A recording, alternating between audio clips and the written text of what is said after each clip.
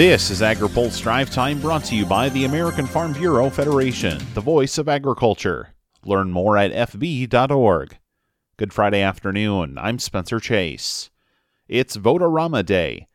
The Senate is considering a $1.9 trillion coronavirus recovery package, and due to the budget reconciliation procedure being used, members are able to offer unlimited amendments to the bill. The process is slowing the consideration of the legislation right now, as some amendment votes are taking much longer than usual. There's more on what's in the bill and what lies ahead in our Washington Week in Review on agripulse.com. The Department of Agriculture is giving producers more time to sign up for a key program. AgriPulse's Ben Nuelle has more. Department of Agriculture officials say recent winter storms and clarifications to program rules is why they're extending sign-up for the Quality Loss Adjustment Program.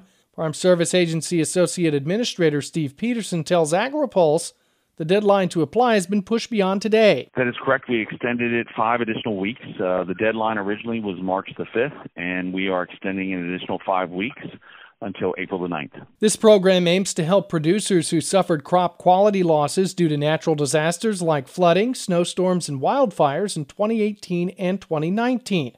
As part of the changes, officials clarified that producers who sold grain to the feed market due to quality issues are compensated. Peterson says one of those examples is wheat sold for feed. There may not have been a documentation associated to the board price or the price that would have been received on the day of sale when it went to feed wheat potentially. And so what we're doing is we're allowing exceptions to that to allow producers to go to the elevator and based on the date of the sale of feed barley, feed wheat, have the elevator provide a statement that would document what that market price would have been on that date. Since FSA began accepting applications January 6th, they've received over 8,100 QLA program applications. For AgriPulse, I'm Ben Nuelle. Ag Secretary Tom Vilsack says he plans to closely watch China's ag purchases this year.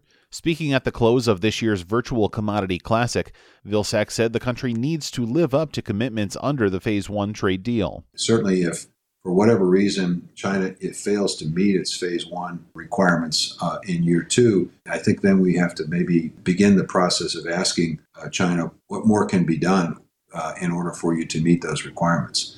You know, they're about 80% of what they promised they would buy. Certainly better than it was, and certainly helpful to the market, no question, and a good thing. But they're not where they need to be, and they're not where we want them to be. Vilsack also echoed a concern of his Trump administration predecessor, Ag Secretary Sonny Perdue, who said the ag industry needed to diversify its export partners. In places like the UK, and maybe over time in places like India, where we have potential opportunity. It means focusing on Southeast Asia, which is a growing economy with middle classes that are consuming more and will need more protein. And what can we do to address that opportunity? It means also, as I said earlier, the implementation of the USMCA and making sure it's implemented in the way in which it was intended and written. He says the industry should also look to Africa and its potential to produce markets for U.S. ag goods. The Department of Agriculture is considering whether or not to keep a Trump administration proposal on the regulation of animal biotech products.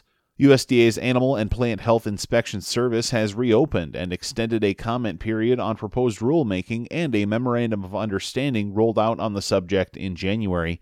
Ag groups have been pushing for USDA jurisdiction over the technology. Steve Davies has more in his story on agripulse.com. Finally today, the White House has a new ag advisor. Kellyanne Blazek is the Biden administration's special assistant to the president for agriculture and rural policy. The Wisconsin native is a former staffer for Maine Democrat Shelley Pingree and a veteran of the National Sustainable Agriculture Coalition. Blazek most recently worked in the Wisconsin Governor's Office of Rural Prosperity. There's more in our story on agripulse.com. Now, here's a word from our sponsor. A recent Farm Bureau poll shows 52% of adults think farmers and ranchers can have a large impact in creating climate solutions. And even more people, 60% of adults, support government-funded research to help agriculture achieve those climate goals. Learn more at fb.org. That's all for today's Drive Time. For more agriculture, trade, environment, and regulatory news, visit agripulse.com. Reporting in Washington, I'm Spencer Chase.